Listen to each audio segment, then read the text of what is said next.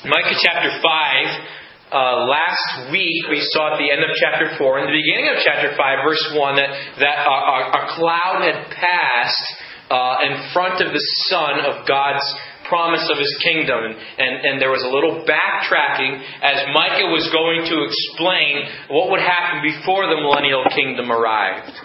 And that dark cloud of God's providences, because of the punishment of the nation of Israel, is going to blow away again. And God is going to reveal the full sunshine of His grace here. So here's the idea in Micah chapter 5, verses 1 through 6. In the dark night of facing God's judgment for their sin against Him, in insurmountable odds, God promises grace and a humble, eternal, shepherding, and rescuing Messiah who's going to lead them in triumphant victory and peace under His rule of grace. In other words, you can say, Jesus wins. Jesus wins. And the Messiah is the key figure in these verses. He's going to reign triumphant, and He's going to bring His people, Israel, that remnant, with Him. On the back of your bulletin are some notes to help you follow along and track with you if that's your style here. But I want you to know that in chapter 5, verse 1, where Micah says that the troops that are going to gather around Jerusalem, they're going to gather around Israel, they're going to smite the judge or the king of Israel with a rod upon the cheek.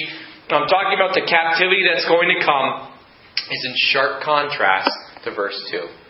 Notice the very first word of verse 2. But.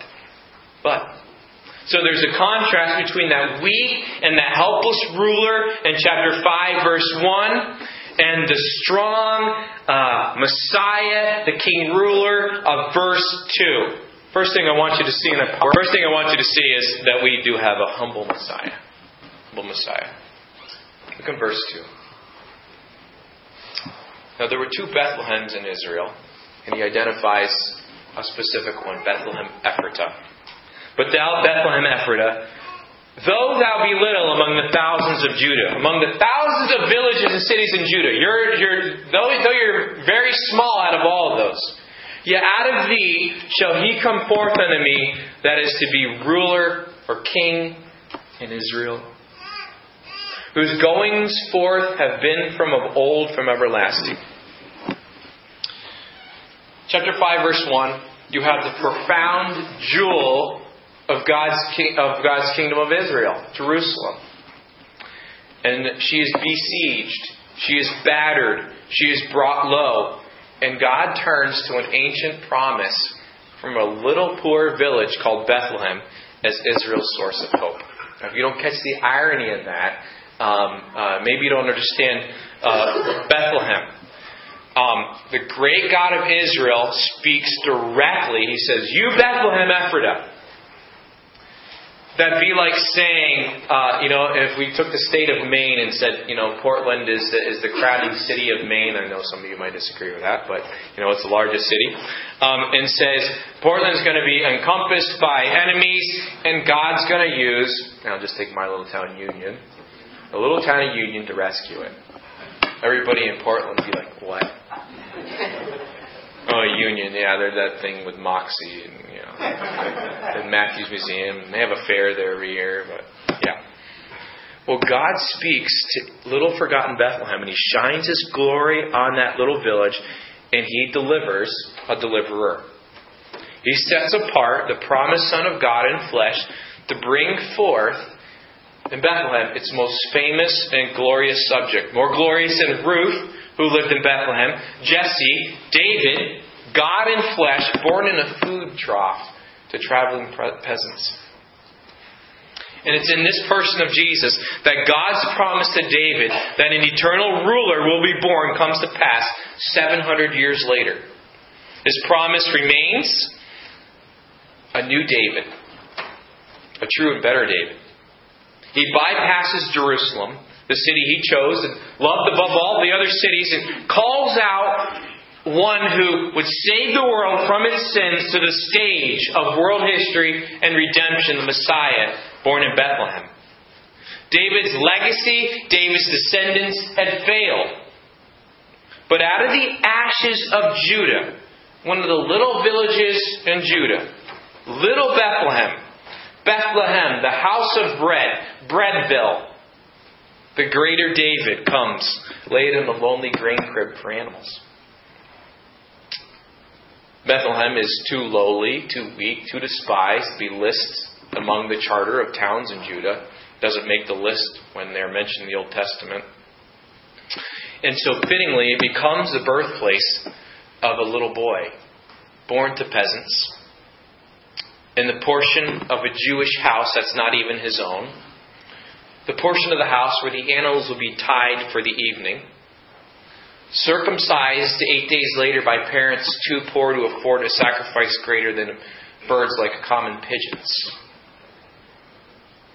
He renounces all pomp and circumstance. He's revealed not ultimately to the king of Israel. He's revealed first to lowly shepherds. Very low on the totem pole in the caste system. Alone on the hills outside Bethlehem. And His ways are not the ways of man, but they are the ways of committed faith and obedience to His Father's plan. Near the end of His life, He rides on a donkey about the size of a Great Dane into Jerusalem. He's betrayed, arrested, beaten like a common criminal, led away, despised, to the despised Roman cross, where God's ways prove to be greater than man's ways. His humble origins in Bethlehem are kind of a microcosm of His whole life, aren't they? For 30 years He lives in obscurity. It's only 3 years of His life that's even really known among people. The nation of Israel. And His humility plays even to the cross, where God unleashes Him in triumph and victory over His enemies, and salvation for each person of each nation becomes His disciple. I'd like you to turn with me to 1 Corinthians chapter 1. Keep your finger in Micah, because it's hard to find.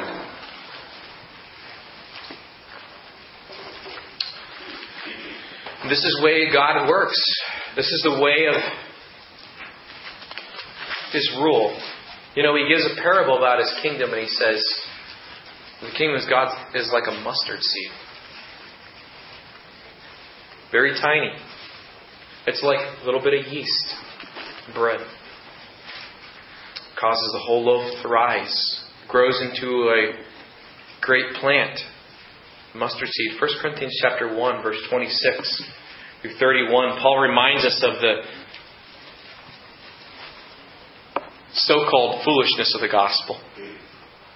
The wisdom of the world in contrast to the wisdom of God. And Paul, talking to the Corinthians, says in 1 Corinthians 1:26, "For ye see your calling, brethren, how that not many wise men after the flesh, not many mighty, not many noble are called." And it's wonderful that it says not many. Not many. It doesn't say not any. Not many. God does call people from those locations in life, in the world. But verse 27 tells how God has chosen to do things.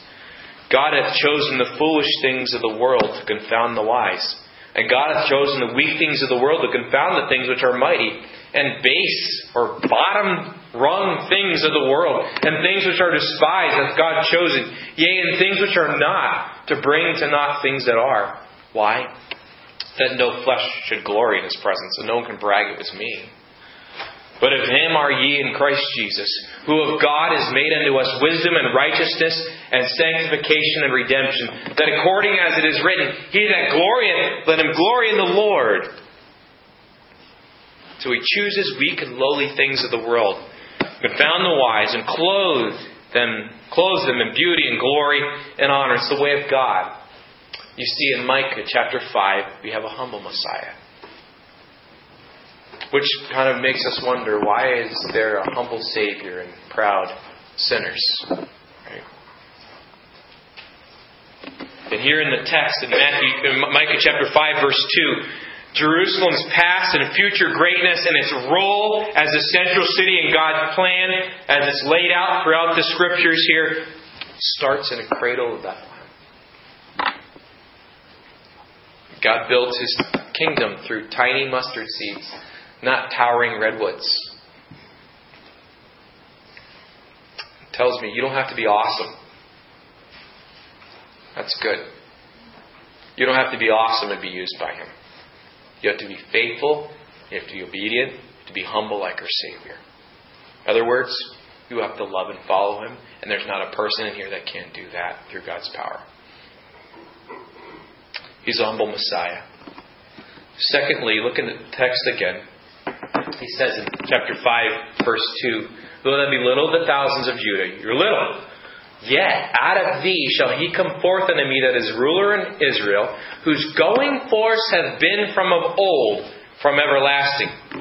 His going forth. From Bethlehem will come one who will be ruler over Israel. Now, that's significant. You might have just passed over that like I did, but it's significant because what had happened in the nation of Israel? They were divided, right? Northern kingdom and southern kingdom because of their rebellion. They were divided. But here is one who's going to be ruler over all Israel. All Israel again.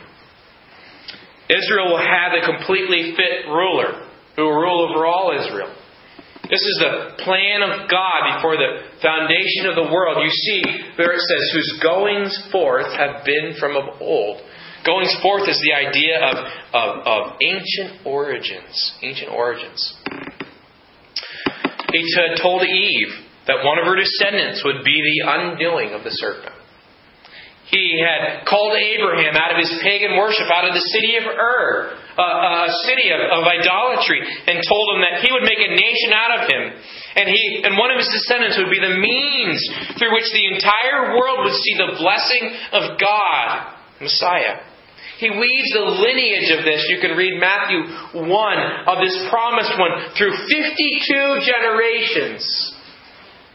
Through Isaac and Jacob and Judah, the harlot Rahab, Boaz, the Gentile Ruth, Obed, Jesse, David, Solomon, rebellious Rehoboam, Hezekiah, Jeconiah and his descendants in exile, Virgin Mary, to deliver Jesus Christ, Yeshua the Messiah, who would save His people from their sins. This Jesus, this Messiah, always existed. He's eternal. He never had a beginning. He never had an end. He had a human beginning. He existed as God, one with the Father and the Spirit for all eternity. He enjoyed the warm rays of delight His Father showered on Him. He reflected the glory of His Father back to Him in full and intense love and the joy of the Spirit. Having no beginning as the Creator of the world, He would rebel against Him and torture and kill Him and trample His glory. Yet He shows His grace to them. He's the one that Isaiah predicts, for unto us a child is born, unto us a son is given, and the government, the rule will be upon His shoulder. His name shall be called Wonderful Counselor, Mighty God, Everlasting Father, Prince of Peace. Of the increase of His government and peace there shall be no end upon the throne of David and upon His kingdom, to order it and to establish it with judgment and with justice from henceforth, even forever. The zeal of the Lord of hosts will perform this. The Lord sent a word unto Jacob, and it hath lighted upon Israel. He's eternal. Other verses such as John 1:1. The beginning was the Word. The Word was with God. The Word was God. Philippians 2:6. Colossians 1:17. Hebrews 1. Revelation 1:8. They point to the eternality of Jesus Christ. He's eternal. He has no beginning. He will have no end. His plan has come to pass. His plan will still be completed. He rules history. He rules the present. He rules the future. 1,000 years is a day to Him, and a day is as 1,000 years. He can be fully trusted because He is eternal. Our lives, my life, will begin, it has begun, and it will end. He has written the very number of our days. With Him is held the times of all the people. He holds eternity in the palm of His hand, the psalmist says. Your worries, your fears, your concerns are undergirded because Jesus is eternal. And He will bring into eternity with Him His very eternal life that He shares with His people. The psalmist tells us that in his book are written every one of our days that are formed for me and you before they even happen. I don't understand how that works. But that's what it says. And Psalm 90 says to teach us to number our days that we may walk in wisdom. Because our Messiah is eternal. Do you know Him? Do you walk with Him? Jesus is eternal. He's humble. He's eternal. Verse 3, Micah chapter 5. Therefore will He give them up until the time that she which travaileth hath brought forth. Then the remnant of His brethren shall return unto the children of Israel. What that verse is saying is that, as Mike had written earlier in verse 9 of chapter 4, now why dost thou cry out aloud? Is there no king in thee? Is thy counselor perished? For pangs have taken thee as a woman in travail. He'd written that earlier. He's talking about Israel's spiritual pain and being abandoned, being scattered, was like a woman's physical pain and labor, he pictures it as. But the time will come when that labor will end and the birth will come. And that woman in labor is not necessarily referring to Mary, birthing Jesus, okay? But to Israel's regathering here, likened to childbirth, when his brothers, Jesus' brothers, fellow Israelites, are going to return and join other Israelites, Christ being one of them. And Micah 5 in verse 2 and 3, like many passages of Scripture that are prophecies about Messiah, are usually two stages, progressive fulfillments. His first coming and His second coming that we're still looking forward to. And that's what he's talking about here.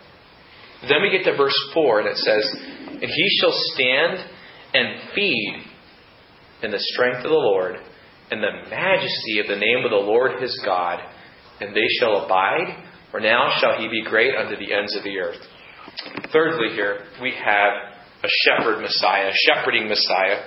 That word feed there is the word for shepherd. So you could substitute in your mind, he shall stand and shepherd them. He shall shepherd them. He's going to stand forth. He's going to be like the unchanging stars in those ancient skies that they would look up and see. They could depend on those night after night. They would navigate by those. He will stand. He will shepherd Israel as their new ruler. And look at the verse. How will He do it? How will He do it? He will do it in the strength of Yahweh. He will do it in the majesty of the name of Yahweh. And look what it says. Who's God? His God. His God. You know what that tells me? There's a relationship there. Relationship. This King, this promised Redeemer, this Messiah, He has a relationship with His Father. His God. His God. He will shepherd them through the overflowing power of His relationship with His Father. There's something very special about this shepherding, isn't there? It's accomplished through the splendor, the magnificence, the majesty of His intimate fellowship with God, His God. In other words, His power and His greatness is directly connected to His unique, eternal relationship with His Father.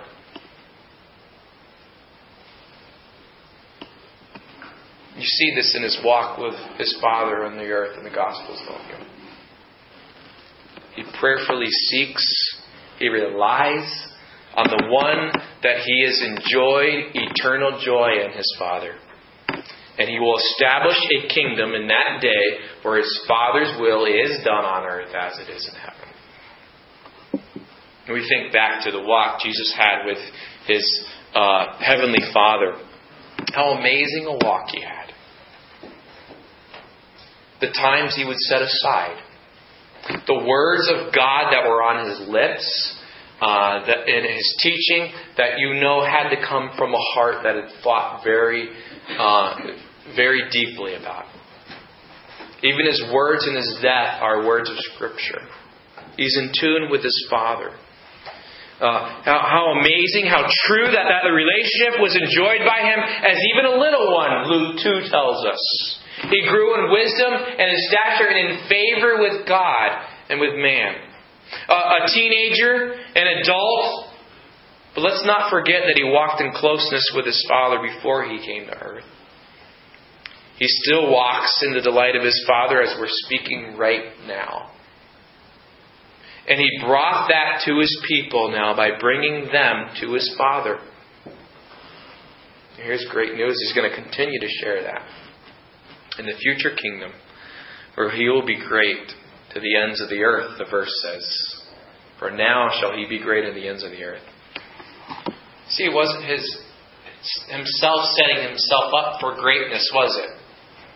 It came out of a relationship with His Father. It flowed out of that. His Father exalted Him. It makes us wonder about ourselves here. This ministry, the shepherding ministry that flowed out of His walk with the Lord. How is your walk? How is your walk? Does your walk with Jesus and your delight in the Father, because Jesus came to bring us to the Father. That's what He says, right? The only way man can come to the Father is through Him. Your delight in the Father He's brought you to, and the joy of the Holy Spirit, does that burn in you? Is that a passion for you? Does your love for the Master, does it flow over in ministry for others like it did in our Lord? And many have said, and Ian Bounds probably says it the best, the Civil War chaplain, wrote much on prayer. He says that the measure of a walk of following Jesus is really exhibited and charted in a vibrant prayer life. As you are in prayer, that is the definition. That is your spiritual thermostat. Do you feed in the green pastures of His Word? Jesus says, my sheep hear my voice. They do. They hear my voice. And I know them, and they know me. The sign of a follower of Jesus is the feeding on His Word. Do you drink deeply in the still waters of His goodness, His righteousness showered on you, given to you in your behalf? Do you follow the leading of the shepherd in His Word, or does His calls to you fall on hard ears, deaf ears? Are your ears the ears of a goat? Or are they the ears of one of the Master's sheep? You can rest secure as Jesus' sheep in the majesty of His greatness, just as He in that day will bring Israel into His secure dwelling in that day. And that verse says, He shall be great unto the ends of the earth. I want you to look at verse 5 and 6. Because not only do we have a humble Messiah, we have a eternal Messiah, a shepherding Messiah, we have a rescuing Messiah, Verse 5 and 6 brings us back again into the conflict. Again, it seems as though that the cloud is going to pass again. He's going to bring back the cloud there and remind them of the conflict that they will face. And so this placid picture in 5:2 and 5:3 and 5:4 vanishes for a moment, and you can start to hear boots coming, trampling boots of the invader in verse 5. And it's very hard here to place these events in a historical situation. Verse 5 says, and this man shall be the peace. Still talking about the Messiah. But when He's going to be the peace? When the Assyrian shall come into our land, and when he shall tread in our palaces, then shall we raise against him 7 shepherds and 8 principal men. And they shall waste the land of Assyria with a sword, and the land of Nimrod and the entrances thereof. Thus shall He deliver us. He's a rescuing Messiah. From the Assyrian, when he cometh into our land, and when he treadeth within our borders. And this is one of Messiah's several accomplishments in bringing peace to Israel. It goes all the way through verse 15. Tells a little bit more about it. We'll look at next week. But He's going to be Israel's peace. Excuse me. Because He's going to subdue the hostile powers that are gathered around that nation. Assyria will not exist as a nation in the future. They fade away. They fade out of history. And it's probably a figure of the nations who, like Assyria, will threaten and attack Jerusalem, like Zechariah 12. The land of Nimrod there. Land of Nimrod was a synonym for Assyria and the enemies of God. And the idea here is Christ is going to enable Israel to defeat her foes. He's going to give the nation a more than adequate number of shepherds or leaders. And whereas many nations have ruled Israel with a sword, in this coming kingdom, the tables will be turned and Israel will rule over her foes because He, the Messiah, is going to deliver her. It's interesting, as a side note here, that verse